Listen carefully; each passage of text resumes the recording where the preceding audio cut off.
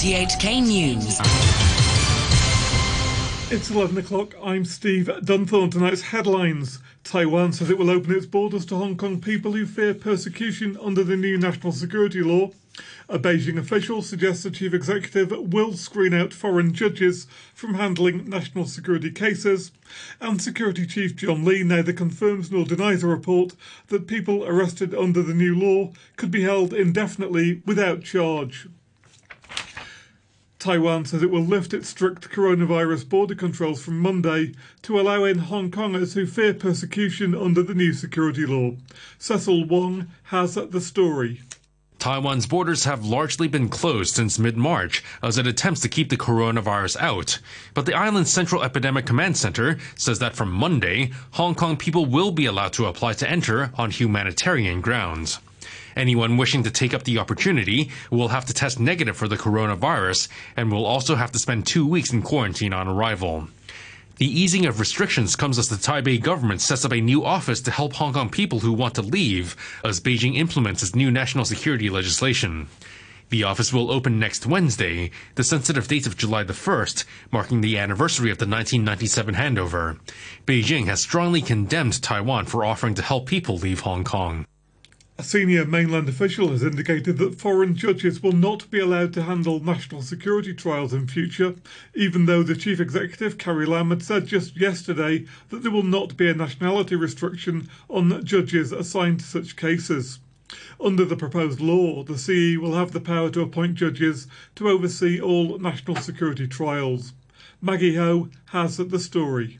In an opinion piece in the Mingpao newspaper, Zhang Yong, the deputy head of the Commission for Legislative Affairs of the NPC Standing Committee, dismisses criticism that the CE's involvement in appointing judges to cases will undermine judicial independence. He says many people believe judges holding more than one passport should not be allowed to handle national security cases, so as to avoid the problem of so-called double allegiance. Mr. Zhang says he doesn't believe there is anywhere in the world where foreign judges can preside over cases concerning threats to national security. He also says not a single soldier from Hong Kong's law enforcement agencies is tasked with protecting national security at present. He says the authorities can't allow this legal vacuum to continue as radical separatists and calls for Hong Kong independence are gaining popularity at the same time as people's national identity is weakening. Mr. Zhang says the central government could just have imposed the relevant mainland law directly on Hong Kong, but instead it chose to go through the current legislative process to maintain and perfect one country, two systems. The legal sector lawmaker Dennis Kwok says a judge's nationality has nothing to do with whether they can discharge their duties properly or not, since they have all pledged to uphold the basic law. But he says this isn't his main concern with the arrangements being drawn up. The underlying problem is not whether the CE would pick a so-called foreign judge. The underlying problem is that this decision should not be left to her alone to make. In accordance with our usual way of appointing and recommending judges, it is always done by the Chief Justice or by the Judicial Officer's Recruitment Commission, and that recommendation is then tabled before the Chief Executive for her to appoint. And that is the way it's done for many, many different tribunals and special judges. The Security Secretary, John Lee, either wouldn't or couldn't say today whether suspects arrested under Hong Kong's looming national security law could be detained indefinitely without being charged. As Priscilla Ng reports, he also failed to confirm or deny a media report which said special detention centres will be set up to hold suspects. With Beijing widely expected to implement the new legislation in Hong Kong in less than a week, the Security Secretary was asked about a newspaper report that authorities will establish special holding centers to detain suspects and for as long as they see fit.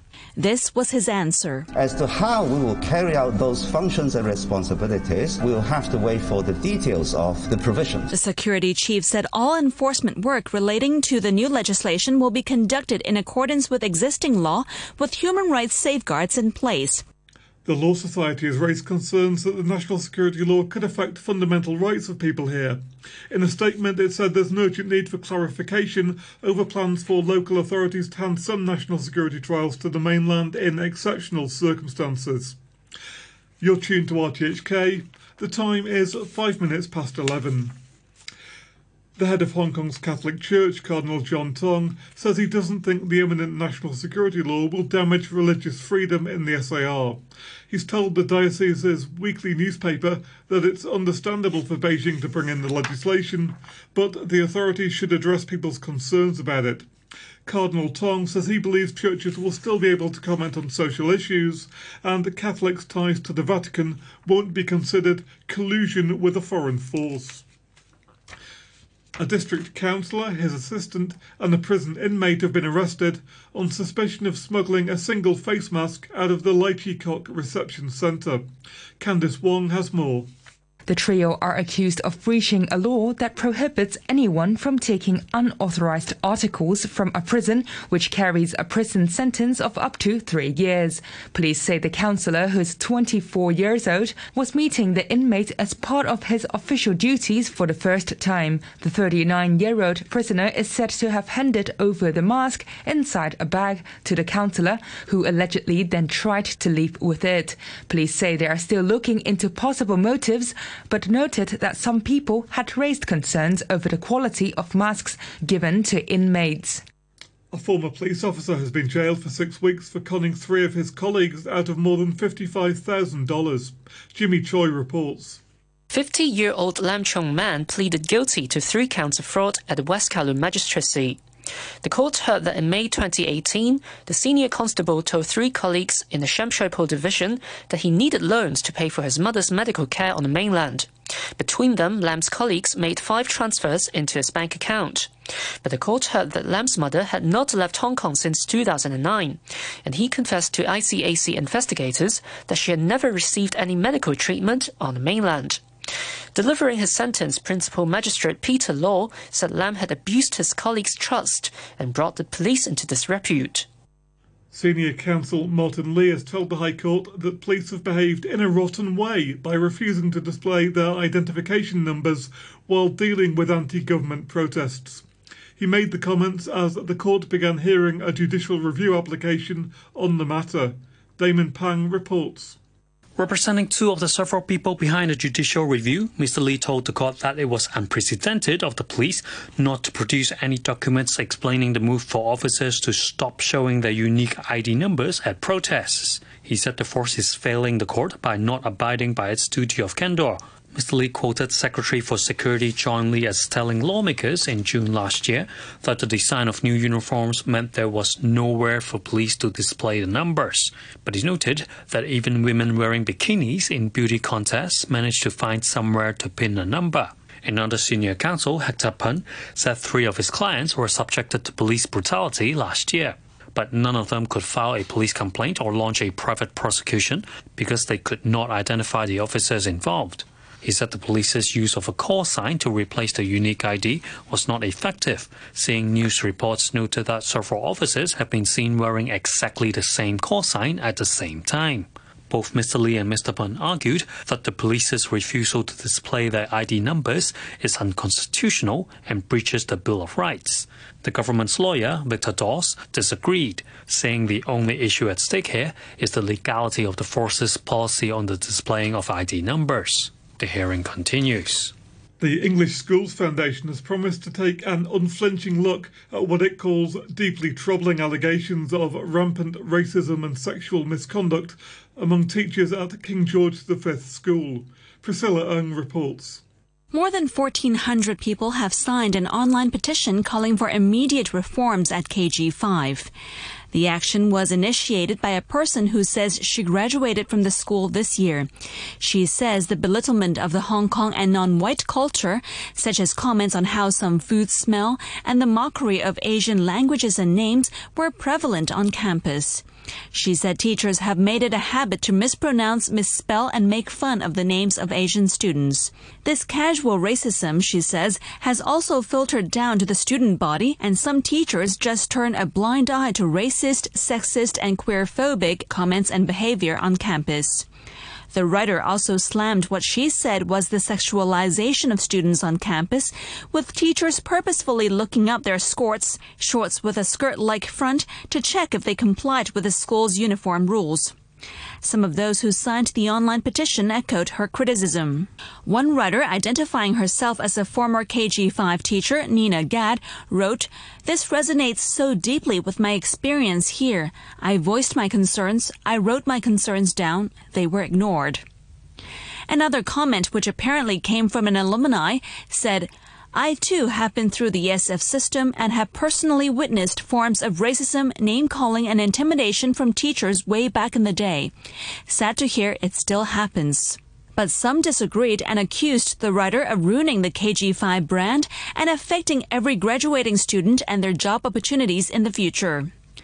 In response to the allegations, KG5's principal, Mark Blackshaw, said what he has heard over the past few days is deeply concerning and pledged that immediate action will be taken without elaborating. The school's governing body, the English Schools Foundation, also called the allegations deeply troubling. In a letter sent to all parents, its CEO, Belinda Greer, said the ESF will develop action plans over the summer to strengthen diversity and equality procedures and ensure that the practices experienced by every student meet their standards. "We must listen when we hear the experiences that have been shared with us by some of our students in the past few days," she wrote.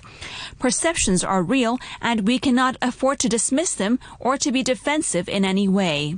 Ms. Greer also said, "We must never shy away from looking critically at ourselves or from realizing that we can and must always strive to do better for our students and their families." The government says it's going to ask the Housing Authority to consider a 2-month rent waiver for public housing tenants to offset upcoming rent increases of 9.66%. The rents are reviewed every 2 years, with any rises capped at 10%. The DAB lawmaker, Horace Young, who's a member of the authority, says the waivers are a good idea, but the way rent increases are worked out should also be changed. We raise a concern that actually the rent review mechanism should be reviewed because of the short span, because of the large ceiling, 10% ceiling. We think that actually this mechanism should be reviewed after 10 years in place. Health authorities confirmed 2 more imported cases of COVID-19 today. Both of them returned to Hong Kong yesterday from the Philippines. It brings the total number of confirmed infections in Hong Kong to 1179. Overseas, North Korea says it suspended unspecified plans for military action against the South after taking what it called the prevailing situation into consideration. Here's the BBC's Laura Baker in Seoul. Last week, Kim Jong-un's sister, Kim Yo-jong, warned that she'd given the North Korean army instructions to take action against South Korea. Since then, Pyongyang has redeployed its soldiers to previously demilitarised border areas and blown up an inter-Korean liaison office in the border town of Kaesong. The North Korean army had said in state media that it was going to put forward its plan to the Central Military Commission. Kim Jong-un was in charge of the meeting and has decided to suspend plans for military action against the South. The Singapore Prime Minister's brother, Lee Hsien-yang, has joined an opposition party competing against his sibling in next month's general election. The BBC's Michael Bristow reports. Lee Hsien-yang has become a member of the opposition Progressive Singapore Party, although he's not said whether he'll stand as a candidate. His new political friends are unlikely to take office. His brother's party has never been out of power. The siblings are involved in a long-running and very public row over the home of their late father, Lee Kuan Yew, who helped found the city-state. Lee Hsien-yang said his father wanted the house to be demolished. He says his brother is blocking the move to capitalise on his father's legacy, a claim the Prime Minister denies. The number of people who've died of COVID-19 in Latin America and the Caribbean has surpassed 100,000. More than half of the deaths occurred in Brazil, where President Jair Bolsonaro has downplayed the severity of the disease. Tabata Amaral, a lawmaker for the Democratic Labour Party in Sao Paulo, criticised the president's response. Now and then, Bolsonaro goes and say that this is a small crisis, this is a mild cold, that people shouldn't worry about it. And I think he's trying so hard to hide the numbers because this is one of the few things that make him lose support among the people who support him the most. Because people are starting to see his action during the pandemic as not being very human. A reminder of our top stories tonight. Taiwan says it will open its borders to Hong Kong people fearing persecution, and a Beijing official suggests the chief executive will screen out foreign judges from handling national security cases. The news from RTHK.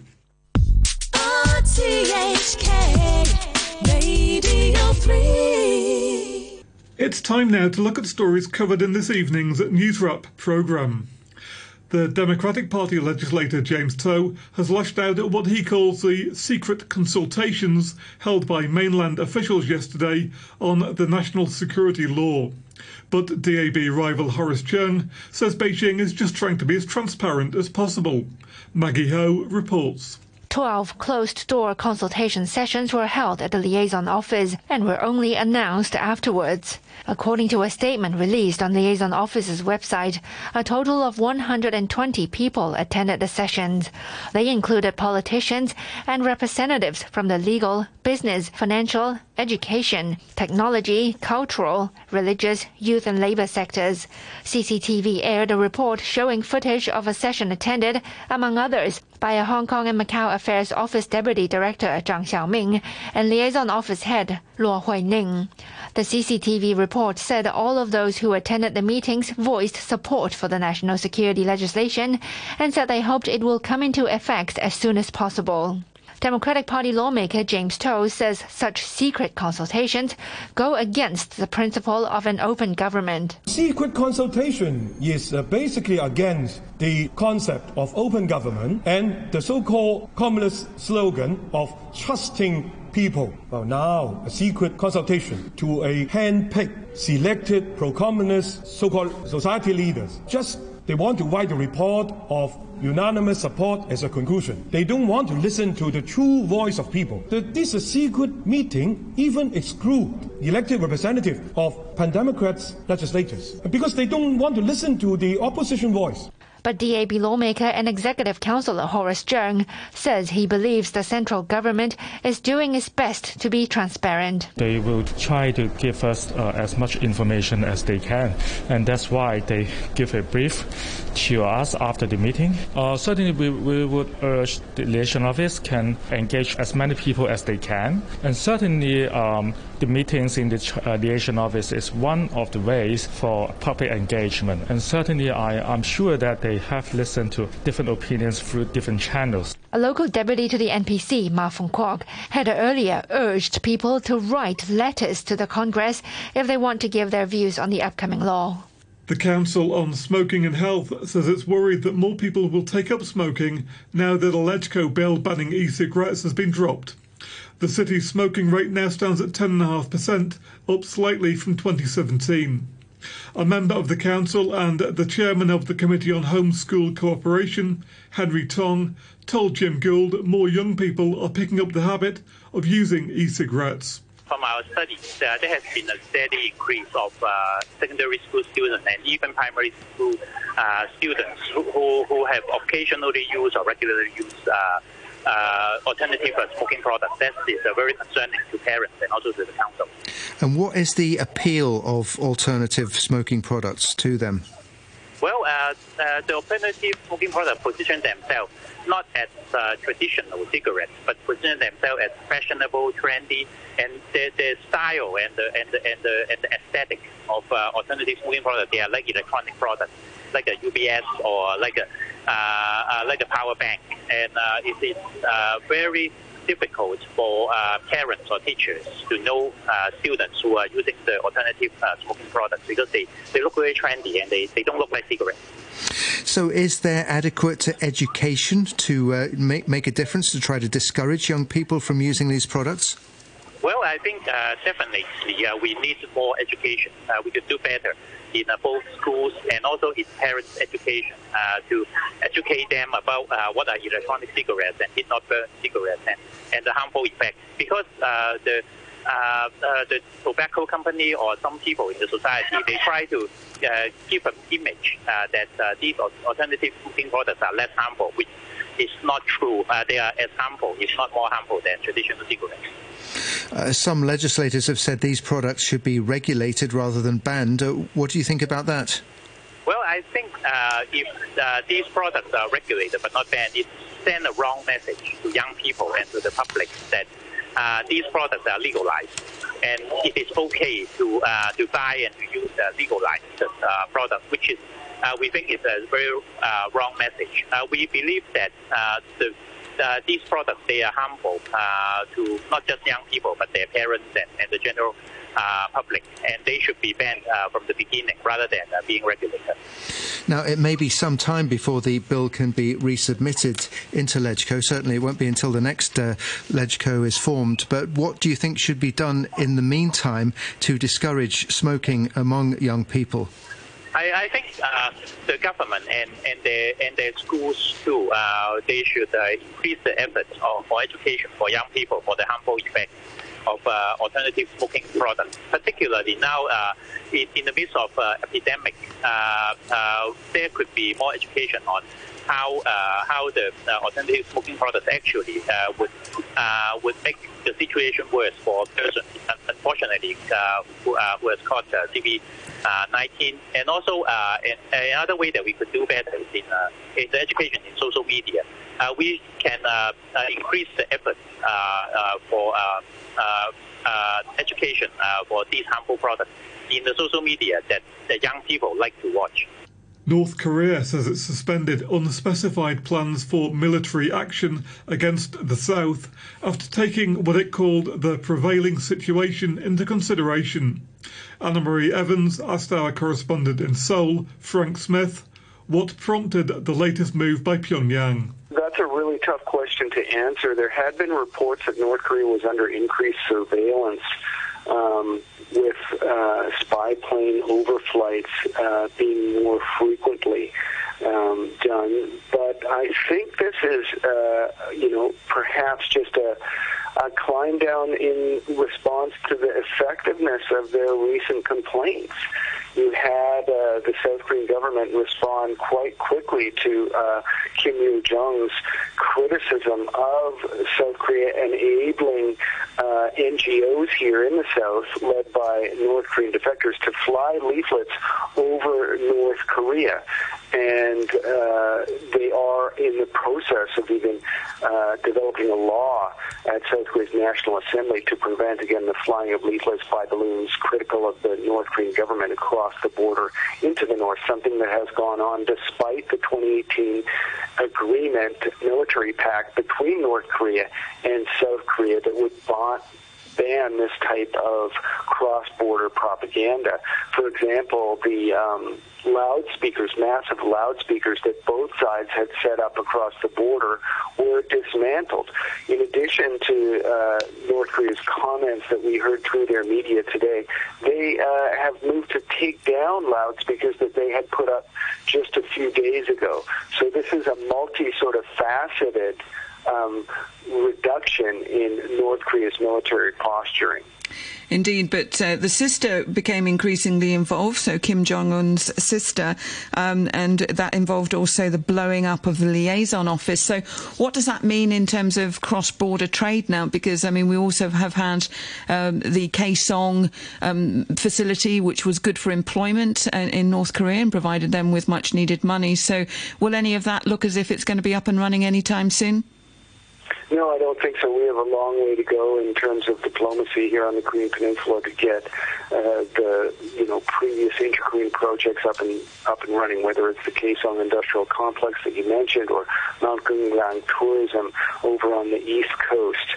It's going to take some time to do that. But by putting Kim Yo-jong forward in terms of criticizing South Korea and sort of leading the, vehement rhetoric against the Moon Jae-in administration, experts here in South Korea have suggested that Kim Jong-un has left some room for diplomacy to take effect, his own diplomacy to take effect. So we could see a turnaround in terms of relations between South Korea and North Korea, and especially between North Korea and the United States. After all, the primary issue that North Korea is trying to tackle here. Maybe it's poking South Korea in a way, but really it's looking at the United States, which, is backing the United Nations Security Council sanctions against North Korea that prevent North Korea from engaging in the international community, from being a normal country and enjoying trade and economic relations with the international community because of its pursuit of nuclear weapons. The U.S. wants to see denuclearization before any United Nations Security Council sanctions relief, and in 2019 we had the last Kim Jong-un Donald Trump summit in Vietnam that really came crashing down. And so with the coronavirus also having an effect in the north, certainly they want to see some reduction in sanctions and get some more robust economic activity. Back in the 1960s, China entered one of the bloodiest eras of its history as Chairman Mao launched a decade-long campaign to reassert his control over the country's government. Thousands of photographs showing what really happened during the Cultural Revolution, launched in 1966, were shot by a Chinese photojournalist, Li Zhengsheng, who has died in the US. He was 79. In his final message to friends, Mr. Li said he'd spent his life striving to document history. Here's the BBC's Michael Bristow.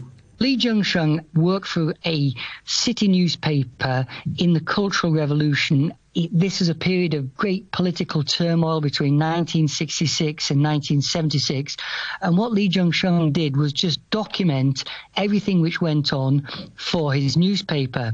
Although he kept two types of photographs. He kept the kind of photographs which were, he called useful, the ones which could be put in the newspaper, the ones which showed off the authorities in a good light, and the not useful ones, as he referred to them, ones which showed the negative aspects of the Cultural Revolution. Now, with these photographs, he hid them under the floorboards of his house until the late 1980s, and then eventually they emerged and they were published just over a decade later outside China in the form of the book. And they're astonishing photos, and really they're the broadest documentation of the Cultural Revolution that we have, really. And at the beginning, they reflected the enthusiasm of people smiling, gathering in mass groups. Later along, he documented the violence, the destruction of temples, the burning of scriptures, of statues, and also the killing of people, sometimes in horrendous circumstances. Also the very peculiar and unique facets of the Cultural Revolution in which senior officials were humiliated in front of vast crowds of people. In one series of photographs, Li Zhengsheng documented the former governor of Heilongjiang, the province where he was working. He had a dunce's cap on his head. He had to bend over, stand on a chair. He had his hair hacked off. Really disturbing photographs of a very, very tumultuous time in China's history. Now for something a bit different. Astronomers say they've come across a cosmic object they can't identify. It appears to be brand new, and maybe something previously thought impossible, something called a black neutron star. Professor Sheila Rowan, director of the University of Glasgow's Institute for Gravitational Research, explains. We've been using our gravitational wave detectors to pick up once again the vibrations of the universe, the signals that are coming in. And on 14th August last year, a signal came in that was once again a bit different from what we'd seen before. The wobbles of our detectors, the vibrations of space-time, were of a form that suggested we'd picked up two objects out there in the universe, spiralling round one another, one of which was about 9 times bigger than the other, 9 times more massive than the other. One of those objects, we believe, was a black hole, about 20-odd times the mass of our own sun, about 23 times the mass of our sun, a big black hole. And its companion had a mass that was a bit curious, about 2.6 or so times the mass of our own sun.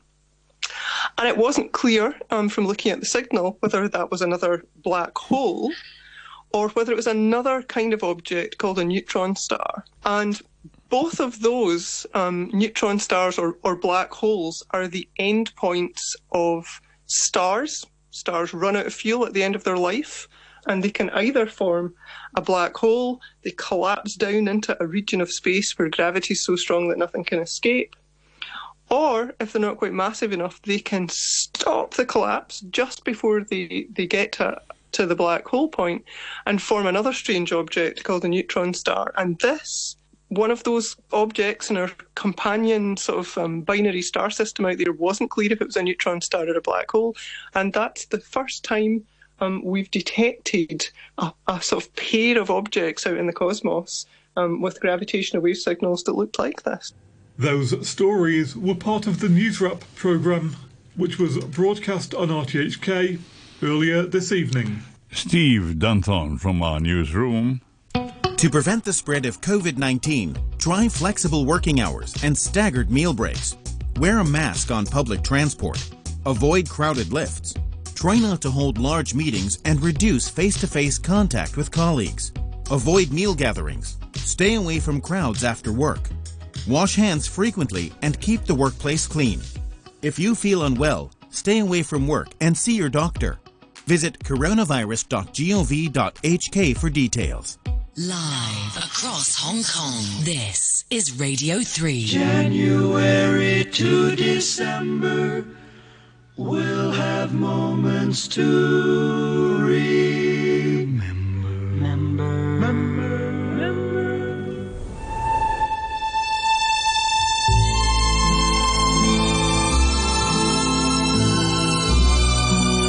Well, this is it. This is Music Nostalgia with Ray Cordero all the way until 1 a.m.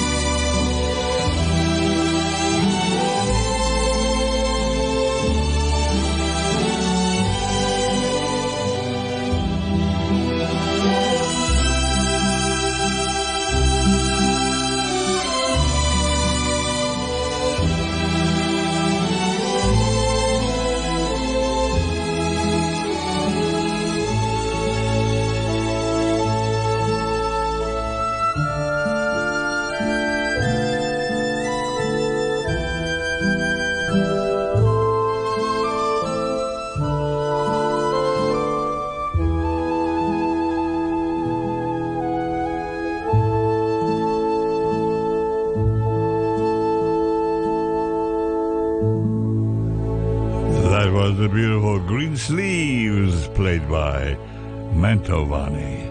Mantovani and his orchestra Green Sleeves, introducing nostalgia for tonight.